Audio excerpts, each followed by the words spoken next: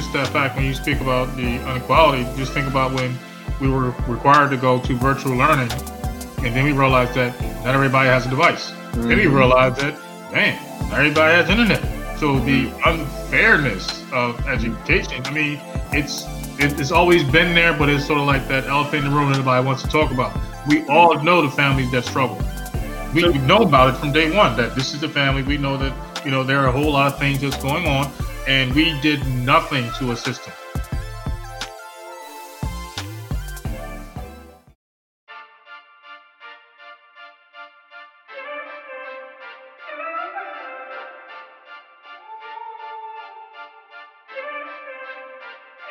It's the Empowerment Perspective Podcast, hosted by Demiso Josie and Mr. Kareem Spence. All right, welcome to yet another episode of the Empowerment Perspective Podcast. I go by the name of Dr. Demiso A. Josie alongside Spencer's here. And Jamie. All right, have y'all ended y'all little Madden feud yet, or is that still going on from our previous podcast? It's still going on. I'm going after Mr. Miyagi now. Wax on, wax off. He don't want this smoke. Go ahead and get your coach. Get your coach's coach. Get everybody. How do you feel about that, Jamie? You know what? I did good. I'm getting better every time I play. I feel like I've become part of the game a little bit, so I'm ready. And I talked to my second coach today, so I'm really, really ready. Mm-hmm. Yeah, well, you tell your sensei he don't want this smoke either. Okay. So we're talking about Madden in the last couple of podcasts because we're going to put together a Madden tournament and a Y2K tournament so that we can celebrate life and raise some money for some needy families and organizations in the New Jersey area. So every podcast we kind of we're practicing because we're old people. We're not young people who have all this time to, devote to playing PlayStation. But while we're quarantining, we got to get our skills up the par so that we can make this competition interesting, so to say the least. So apparently, Kareem has 16 years experience and Jamie just picked up the sticks. 2 days. 2 days. On the previous podcast, the last podcast that we had Ariana on down in New Orleans. What you guys feel about that particular podcast? I think that the work that she's doing and showing others that your career doesn't have to stop in the classroom. So when you start to feel a little uncomfortable and when you feel like it's time to move on, that doesn't mean that you actually have to switch grade levels. Sometimes it's necessary to go out and do it yourself and show others that there is a better way to be able to reach out and touch families and as well as educate them. Absolutely. Jamie, how did you feel about that podcast? It really made me think about where I'm at in my career. I've gotten to the point where I don't care what others think if I know I'm doing what I need to in the classroom, but it's making me start to think, should I do something else? Got you. So that was definitely an empowering podcast that we had. So shout out to Ariana. Don't forget her books that are out there. That information was up on the previous podcast. She has 2 books out there, and she's doing some wonderful things, podcasts of her own, and she's putting in that work down there in New Orleans. This is actually their second wave of, catastrophic event. As you remember, a couple of years ago, they were dealing with Hurricane Katrina and the educational system and the aftermath of that. So now we're dealing with this quarantine. So, shout out to them. Hopefully they're safe and just like everyone else. But we always preach at this particular time to make sure that you are using this time wisely, preparing for the back end of this thing. We'll get through this, but you need to be ready. There's going to be a lot of opportunities for you out there once we get through this.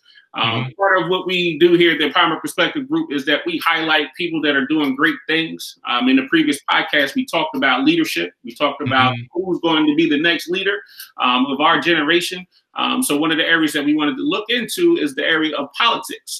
Politics is something that we haven't really talked about and discussed on the Empowerment Perspective Group that much. But obviously our political leaders are at the forefront right now of what's going on across the country. And in some cases in the world, even locally. Let's not forget, your local governors, your local congressmen, senators, all that stuff.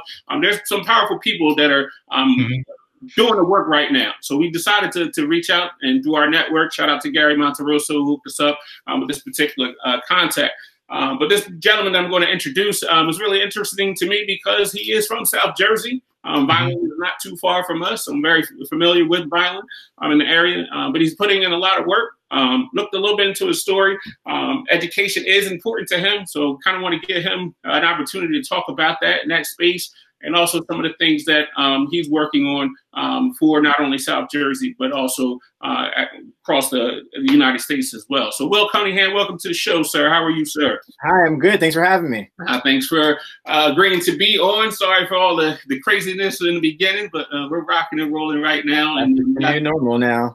Yeah. So I just want to dive right into it because I know a little bit about your story, Violin, New Jersey. I believe one of the clips that I saw, you spoke about just being you and your mother and how education was important to you. Let's just start a little bit about your background in terms of where you've come from, how you kind of grew up, and why education is important to you. Yeah, happy to do that. You know, for me, telling my personal story on a campaign trail is integral. It's important that people understand when I say I'm going to represent them, it's because I have the shared experience of hardship here in South Jersey. That's because I was born to a teenage mom whose family was on food stamps. You know, I was brought from the hospital to Section 8 housing. So I know that life, to be quite frank. And for part of my high school career, for a substantial, almost half of it, we were homeless. You know, my mom has always been an hourly wage worker. She's still an hourly wage worker. She's actually an essential worker these days. She's been going to work every day of this pandemic.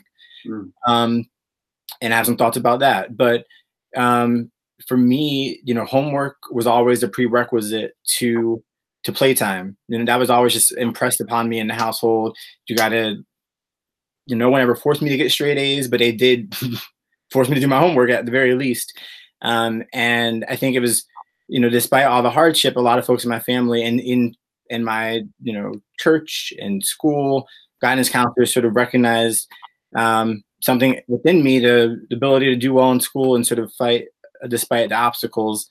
But it wasn't, obviously it's not easy, right? And it shouldn't take someone having to overcome all that to change their lives. And that's why I'm really in politics, because I know folks need a fighter who really deeply, intimately understands the struggle.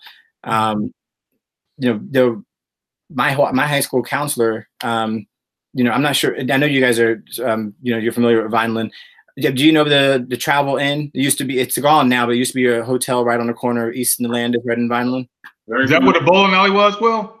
No, it's where the Landis Theater is. It's diagonally across where the Landis Theater was. Okay. Yeah, so that was just like a known low-income hotel for criminal activity, things of that nature. That's where we lived for almost 2 years when I was in high school. And the only reason it even became public, my guidance counselor called me down to her office one day. This might have been 11th grade. Because for months, like for several months, mail was coming back to Vineland High School marked undeliverable because you can't really send mail to a hotel room. And so she called me down and asked me about that. And she was the only adult in that high school who knew. Like my closest friends, like maybe one or two really close friends in high school knew my situation.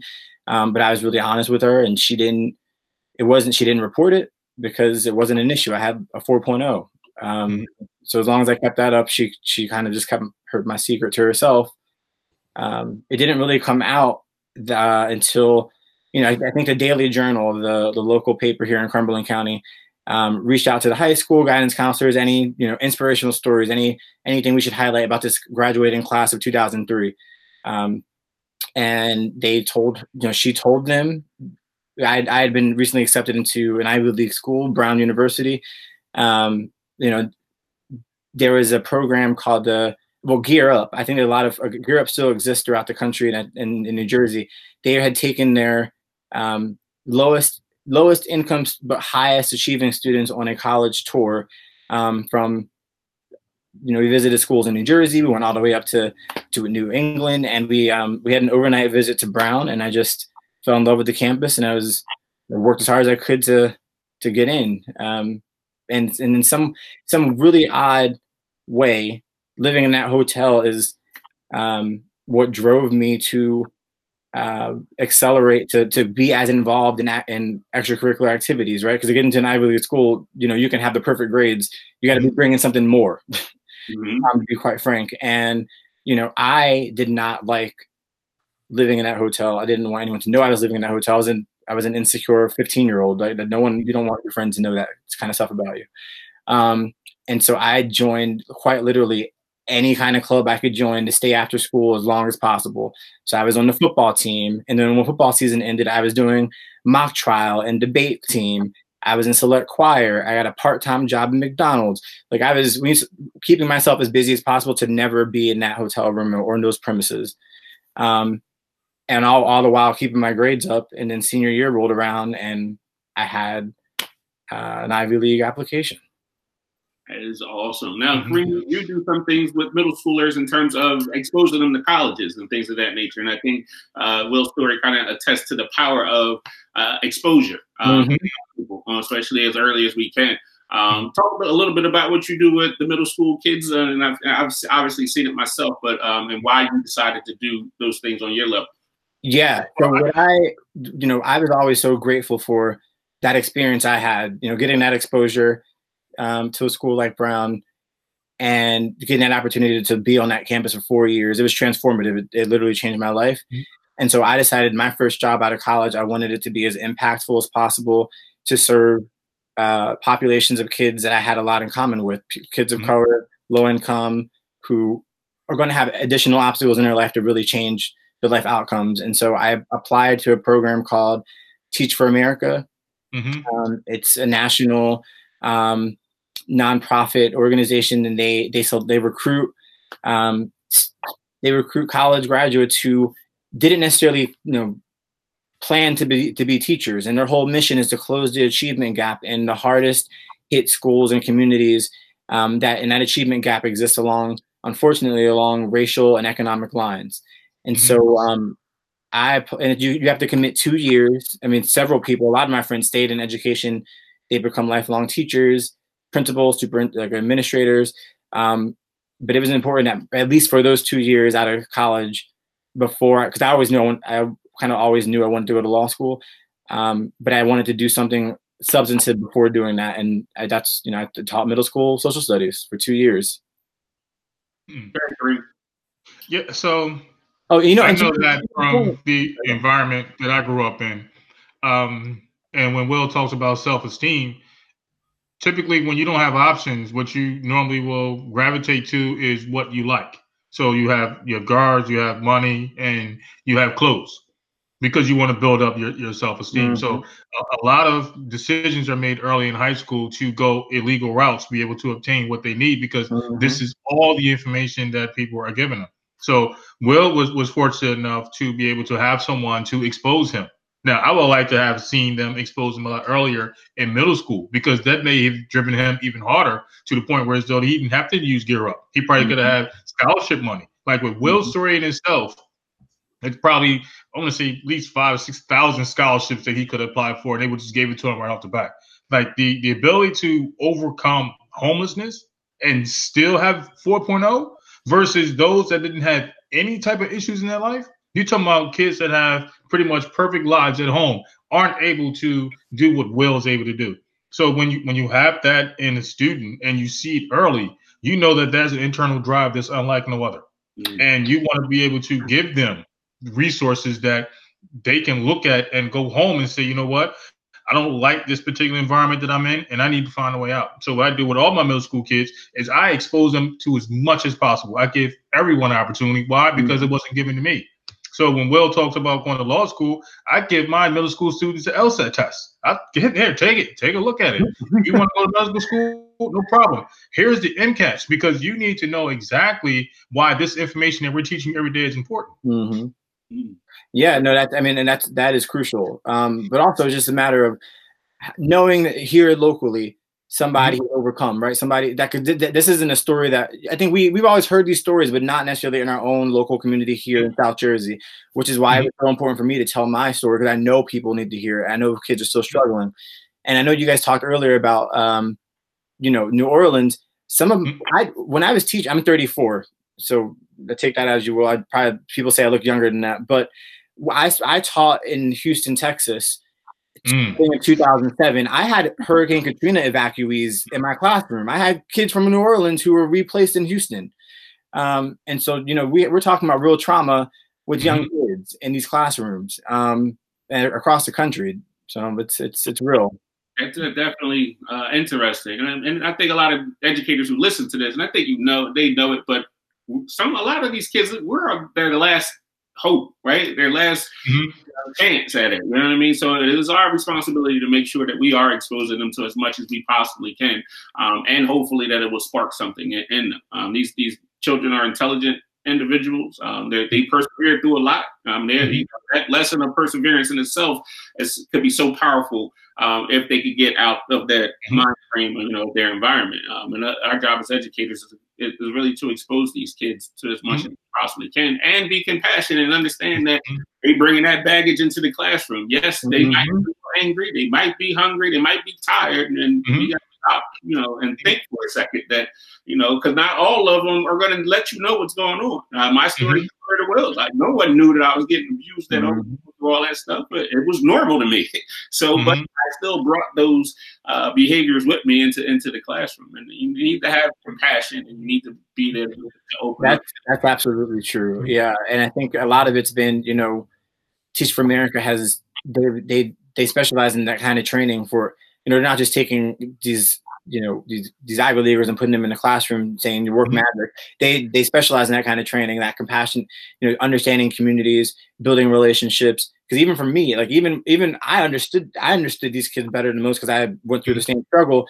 And I kind of went in thinking I was going to be like an authoritarian in my classroom. I was going to like whip everybody in shape. We're going to overcome the odds. We're going to beast these tests, and you guys are going to, change your life outcomes. You got to build relationships first, more than anything else. And if they don't trust you, if they don't know that you understand what they're going through, the wall's up and you can't get through. Absolutely. Jamie, I see you shaking your head up there. I know we talked about this on previous podcasts. Do you bring your personal experiences into the classroom a lot so that you can have those relationships? Yes, I think that students need to hear that we as teachers have a past too, and our past isn't always picture perfect. So if you can find a place to relate, you have to listen to your students first. And if you can find somewhere to relate to them somehow, listen to what they're saying. Once you have them on board, you could teach them anything, but you have to get them on board first. I think Ariana on her previous podcast, when she said the teacher wrote the phone number up on the board, gave out a personal thing. I think that's obviously the beginning part of making that connection. And I think a lot of teachers are afraid to do that because they always think the negative of it. Crank them my phone and all that stuff. Yeah. Now, I wouldn't necessarily advise anybody to put their personal phone number up on there because, again, as a fourth grader, me knowing how I terrorize the classroom, listen, I'm going to write your phone number on the bathroom wall. I'm going to write, if you need help, call this number. I'm going to be back that time. We used to go to the mall. So I'm going to write it on the wall. On the tables, if you need help, you need to call such and such, especially if you threw a steak lab. Absolutely. I'm going to make sure we put you on blast. You too funny. So, I want to get into why politics. You had an avenue to go the teaching route, but you decided, maybe it was before then, but why politics? Why did you decide to go into politics? Yeah, I think I just always wanted to be an advocate for people. And for me, it was about giving back. And this was the avenue that I thought I could best give back and really be a fighter. And I think, and it's been so obvious, especially in politics, that we don't have regular people in these roles. These are really important, decisions being made that drive our country, that impact everyone's lives, and we don't have working class people at the table. Like, I'm an Ivy Leaguer from a working class family. Like, my mom and my brother are essential service workers. They're still working every day during this pandemic. I don't know how many Congress people can say that, and that's the problem. Because we have people drafting this legislation, people who are making decisions about how much a family needs in a stimulus check, and they are millionaires and they don't understand. And that's why we got $1,200 and not what we actually needed, which was far more than that. I agree, Will, because listen, I've already had conversations like that. $1,200 that you send me, that won't even get me through a week. I can tell you that now, because when we was all there, I'm paying bills, so that won't even get me through a week. No, you have a man who's the Treasury Secretary, Steve Mnuchin, said something outlandish this week, saying that he thinks that's enough for people to get by for 10 weeks. I don't know what world he's living in. He is clearly a multimillionaire who's never struggled anything in his life, but that's the problem. We need people who can forcefully push back against that, who understand that that's not realistic. 10 weeks, $1,200. Yeah, so that's I'm supposed to live on $120 a week. That won't even get me through tomorrow. I can tell you that right now. Absolutely not. And a person like me, I don't even get it. I just missed the cutoff. So I don't even get $1,200. Yeah, right. But look at how they came up with that $1,200 figure, right? So if you break it down, the average national minimum wage, the federal lowest it can be is $7.25. $7.25 times 40 hours a week, times that by 4 weeks in a month. That's $1,160. They basically just gave everyone a minimum wage monthly check. And we put ourselves in this position because we have not had federal legislation that has boosted a guaranteed minimum wage of what we know is a livable. Well, $15 isn't even livable, but that's what we've been pushing for, and we don't have it. And so the Democrats started out in that negotiation in a weak spot because the minimum wage was already so low. Got it. That's crazy. But I know, I guess, again, from the community I grew up in, I know that lack of economic opportunities will lead you to engage in other activities. And, and I guess this is why we have survival mode. Yeah. It's not feasible for me to believe that anybody can live off of $120 a week. In this day and time. It's maybe back in 1955, maybe, but in 2020, $155 is now you can barely buy a good pair of speakers for $150 now. Yeah, I mean, and we should have anticipated. We're seeing folks even people who are eligible for these programs aren't getting them in a timely manner, right? Like, we got Trump who people are going to get their paper checks later because he wanted his signature on it. Like, do you think this is a byproduct though of capitalism? I mean, in order for capitalism to actually function correctly, you have to have a winner and a loser. I mean, it's based upon competition, right? Somebody has to lose on some level. Is this a byproduct of the very system that we're living in? I mean, I think it's definitely capitalism driving his urge to reopen the country. New York's just started to flatten the curve. That does not mean it's improved. It just means it's not as bad. It's not continuing to get any worse. It's just stuck at really, really bad. And New Jersey is about to reach that spot. But other states have not reached their peaks. Here in South Jersey, Cumberland County and Salem County, we're the last counties. We are amongst the lowest 3 in terms of cases that we have, but we're doubling every 3 to 4 days because it just took a little bit longer to get here. So we're not. South Jersey is not out of the clear. Let me ask you this. I'm going to cut you off. Let me ask you this: is it because we have certain cultures that won't even get tested? Like, we have cultural barriers to say, I'm not going to the doctor. And for certain people, it goes all the way back to the Tuskegee experiment where they say, you know what, I'm not even messing around with the doctor. Yeah, and that's real in our community. That's a real history of really something really terrible happening to our people that was allowed by the government. So I mean, I get the hesitancy, but I'm still encouraging people. If you were showing, just adhere to the guidelines, wash your hands, get hand sanitizer if you can. Don't go out unless it's absolutely necessary. I know right now, and I'll tell this, Acme, through Instacart, if you join Instacart for the first time, you will get a free grocery delivery from Acme. Just that your first order will be free. So just be on the lookout and try to figure out how you can sort of really minimize your exposure. And I know, those folks who are delivering that food obviously are going to be exposed, but they're being compensated for that. And I actually ordered a couple weeks ago, and I understood that I was in my decision not to go into the grocery store. Somebody else was going to be doing it as their job, and I gave a tip accordingly because I understood and respected that work. So there's a lot of businesses out there too that are creating hand sanitizers. Shout out to Guy Zampa and Little Water Distillery, the local breweries. They're shut down. They're also a distillery. Also creating hand sanitizers. So Little Water Distillery is actually giving out free hand sanitizers right now. The little travel size. But there are pockets of things that a lot of people don't know about. I didn't even know about the Instacart thing, but there's a lot of things and a lot of research that's available to people right now. We just got to go out and unfortunately, do the work to find those pockets of things. Yeah, and I've been trying to amplify that. Whenever I hear about those, whether it's the food pantries that I've been volunteering at, giving folks produce, the soup kitchens where we've been giving out hot meals. Whenever I'm going to be there, whenever I know they're doing that, I've been blasting on social media.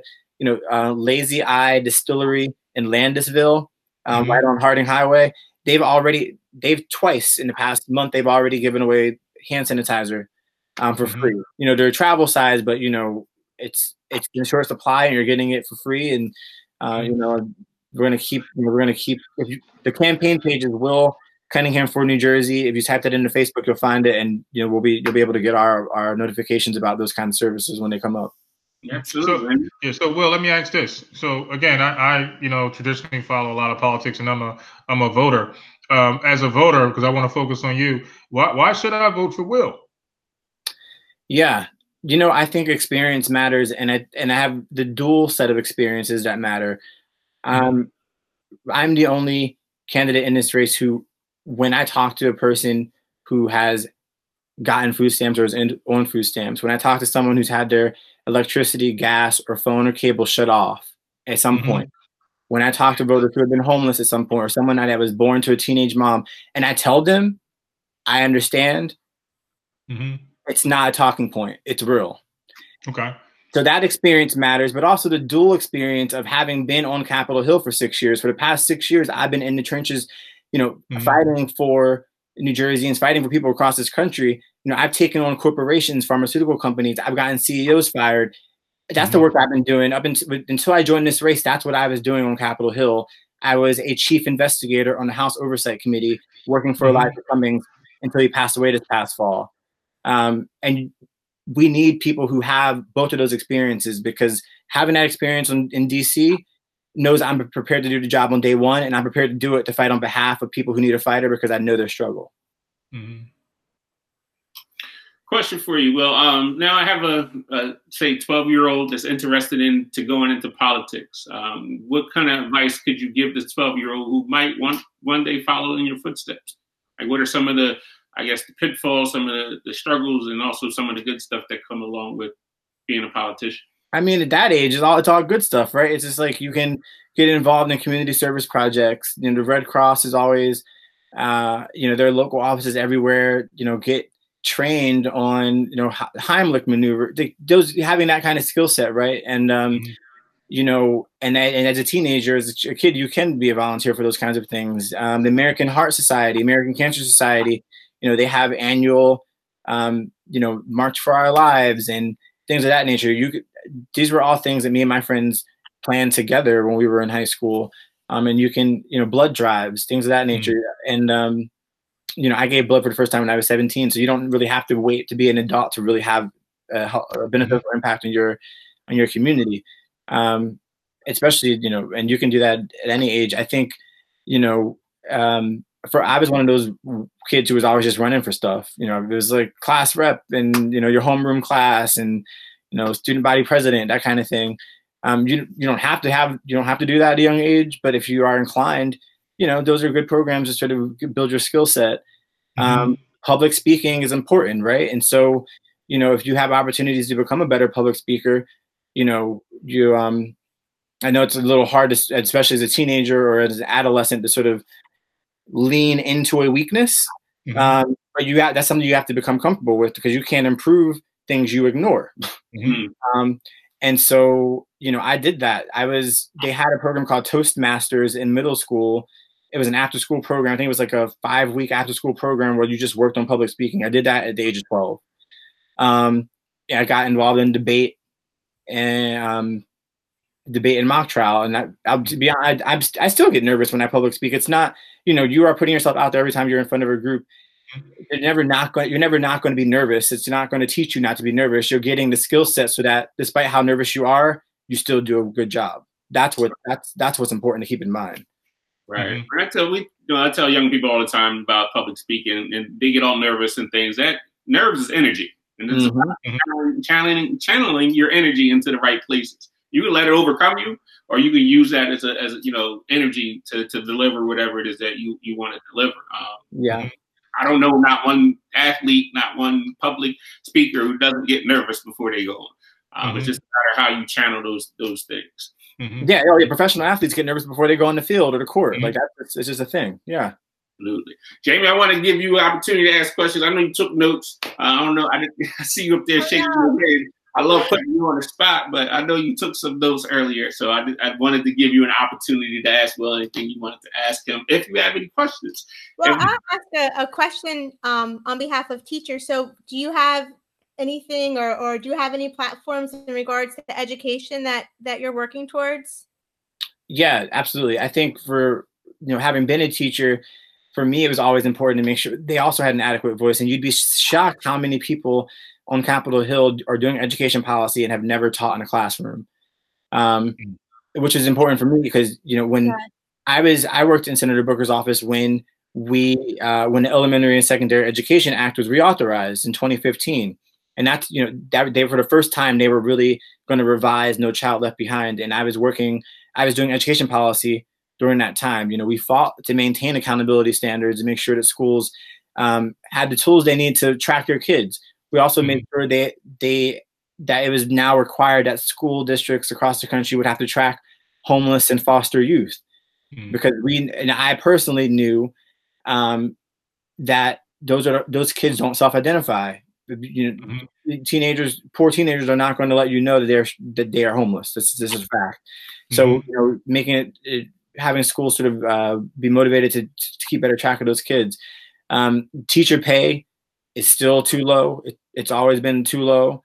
That's obviously something we need to address in a real manner. And I know a number of presidential candidates. I know when Kamala was a candidate and still running, she had a really good proposal out there that I can see myself supporting.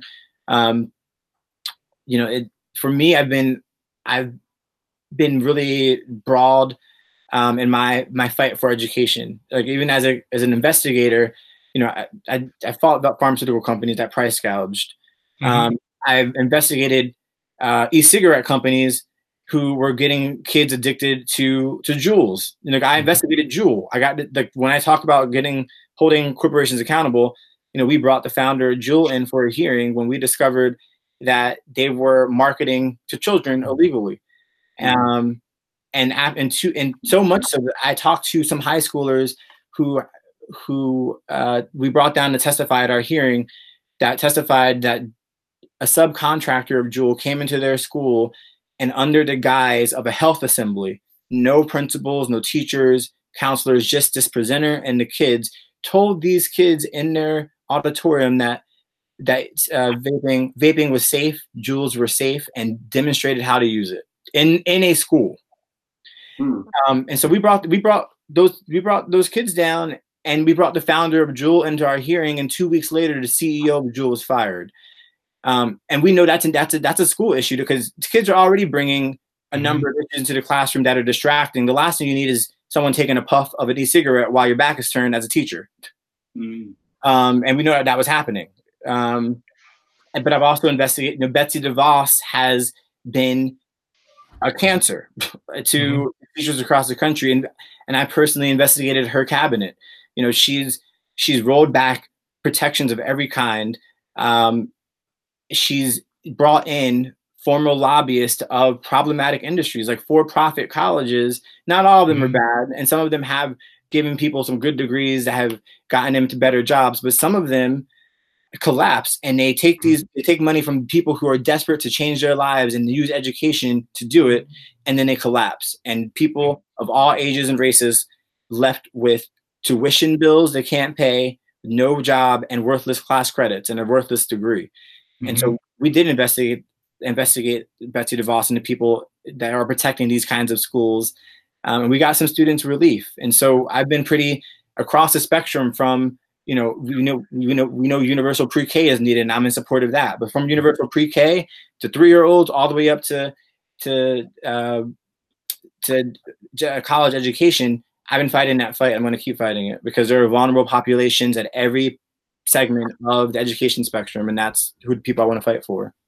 I think now is the perfect time for change, especially in the educational industry with everything that's going on. I think on the back end of this, I think parents have a firsthand understanding now of what educators do and the importance of teachers. I think now is probably a prime time. And I think it's one of the industries that could possibly change on the back end of this pandemic. And I think now I just don't want us to lose this opportunity to be able to make some much needed changes in the educational arena. I think it's really important, that we get the system right, or at least headed in the right direction, because right now there's a lot of pockets that we're not serving the children the way that we serving across the board, especially those that are in low social economical areas and things of that nature. There's definitely not equals and unbalance that goes on.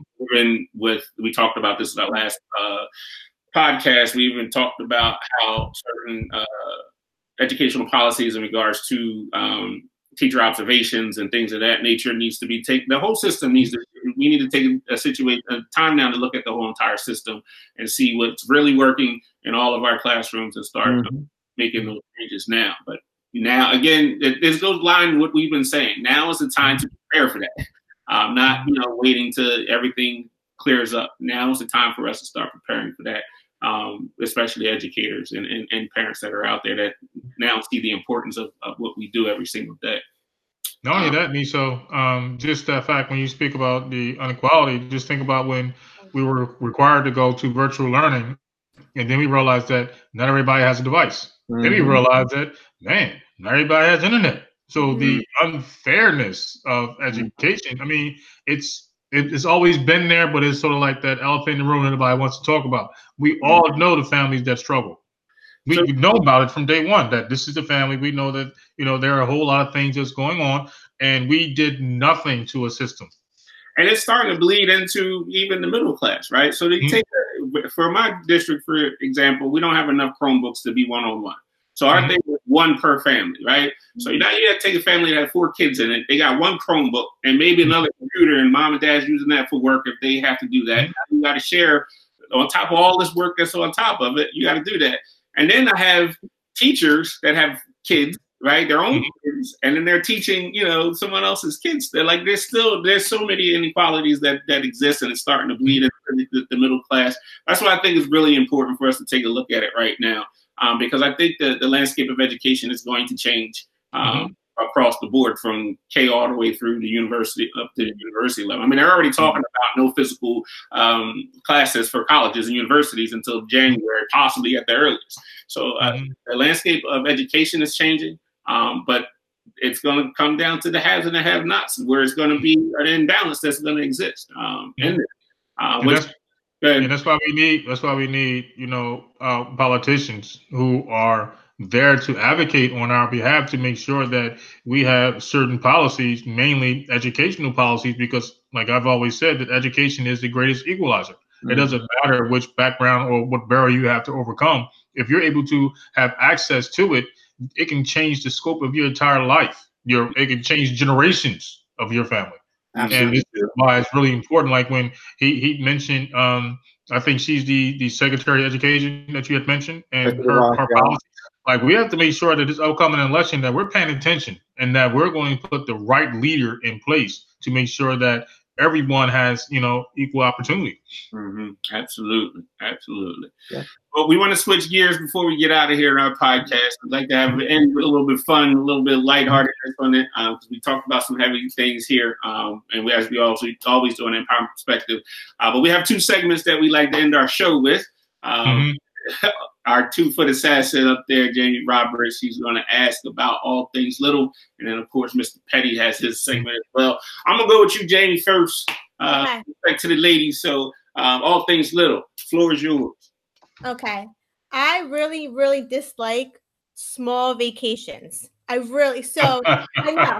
Listen though. I know. But hear me out. Like, if I'm going to go somewhere, I don't tell me we're going to go to this great place and do all these things, and then we're there for 2 days. That's really, if we're going to go somewhere, we need to go there and be there for an amount of time for me to be able to relax. I need a few days to get comfortable and see stuff, and then I can enjoy myself. Well, here's the thing. We went to a city. I'm not going to say the city that we spoke at. We went to a city, and I felt like we went to the city, and I thought the 2-3 days that we were there, I thought that was enough. Like, I don't know if I could handle any more than those 2 days. What if you're in a place where it's just like, all right, I've seen everything and I've done everything. I'm good. Like, you still want to be there another 4 or 5 days? At least, like, when I go somewhere, I want to be there for at least like 4 to 5 days. There should not be a 2-day vacation ever. So this particular city that we visited and spoke at, you would have been okay with another 4 or 5 days there. Well, we were there for 2, so if we were there for like another 2 or 3 days, I would have been able to do some shopping, go see some stuff, hang out, and do some social things. I get it. I don't know. I mean, sometimes a 3-day weekend vacation is like a little nice pick-me-up, though. Sometimes too. True. You just can't travel too far. I think traveling too far for something that's not that short that's not a good payoff. See? Well, maybe you should have came up with the vacation, Jamie, instead of relying on this person to create this vacation. Maybe I'm not saying I did it. I'm just saying I don't like the idea of small vacations. What do you think about that, Mr. Petty? Well, it's the a vacation is just what it is. It's a vacation to get away from what your daily life is. It doesn't mean that every morning you wake up, you have to have a to-do list. Okay, we need to go and tour this place. We need to go to the museum. That's work. For somebody like me, it's work. No, I'm not saying you have to do something every day. Like, if you're there for extra days, then you have it. Like, when we went to Disney World, we went for 8 days because I needed rest days in between to like sit at the pool and have a few drinks, like days that weren't planned. I wasn't going to Disney if we weren't going for more than a week. I'm not going to Disney for 3 days. That's stupid. Are you the type of person that has to have an agenda on vacation? No, I really don't.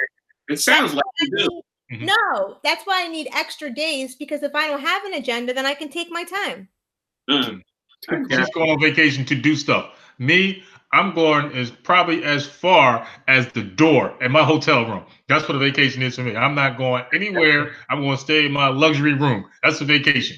I'm ordering room service every day. You ain't learned your lesson from the other city that we spoke at. You spent all that money and that. Listen, I had a corner room with a view. It was nice down in Atlanta. Let's see. Oh, okay. All right, Petty, you wrap it up for me. What you got for it? Okay. So quick question. I'm on my mission to be able to gather as many petty people as possible. I want a petty army. So would you consider yourself as being petty? Is this for me, this question? Yes, sir. I want you to join the army. I need federal representation this time. I need to get some bills passed about being petty. I mean, I'm not a chief petty officer or anything, but you know. Okay, no, so I mean, in politics it's difficult, right? Because people take cheap shots all the time. Mm-hmm. And so, but I'm also like, the way I was raised, you're not just going to, talk about me out of turn. And so I have had to come out forcefully about, there's been some things I would have let slide, but sometimes some things have to be addressed. You can be called petty for addressing some things like that. But like, that's, in terms of answering Jamie's question, like I do have like small stuff, like really small stuff that bothers me sometimes.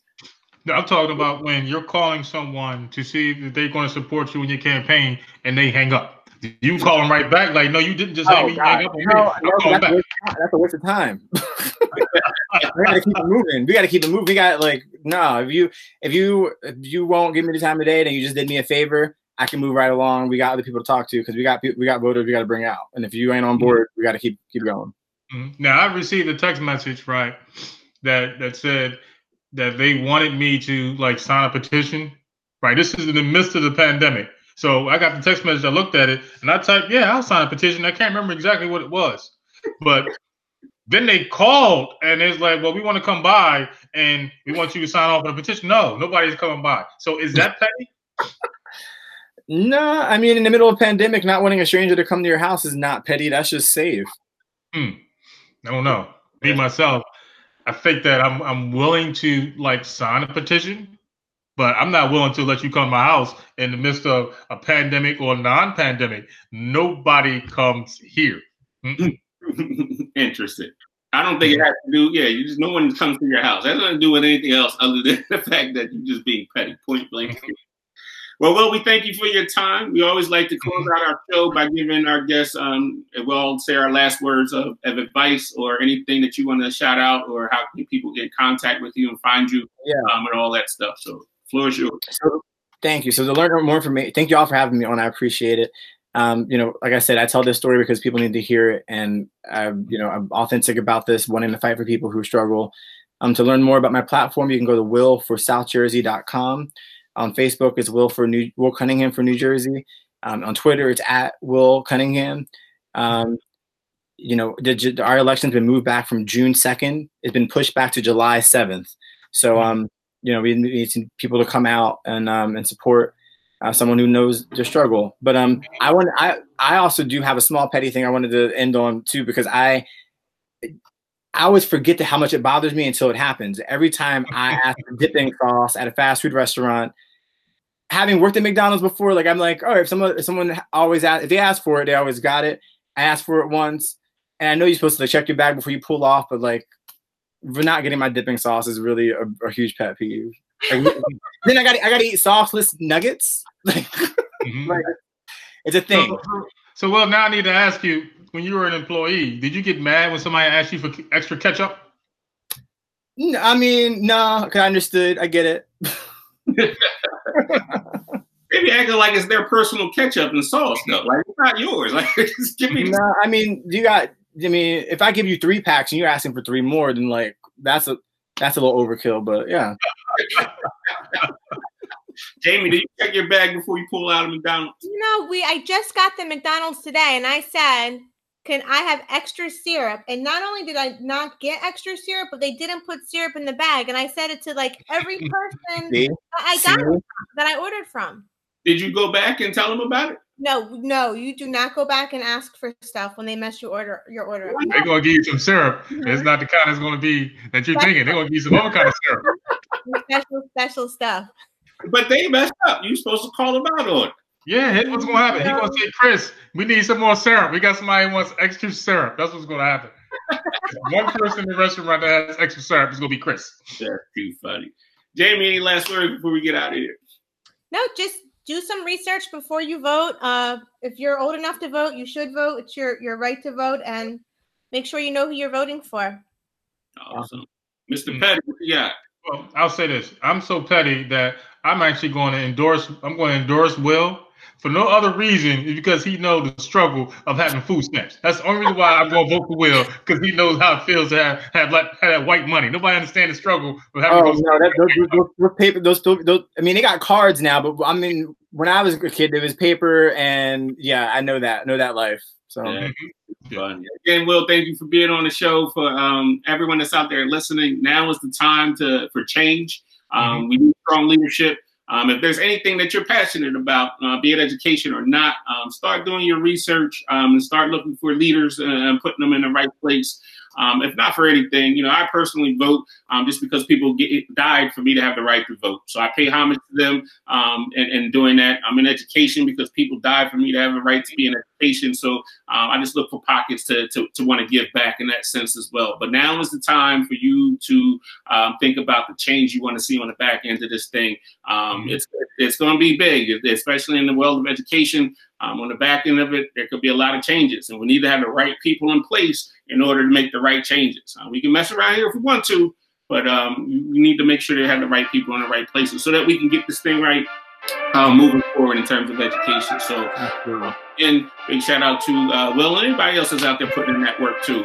Definitely appreciate everyone that's doing that and willing to give back. So, as we say always here, stay tuned and stay empowered.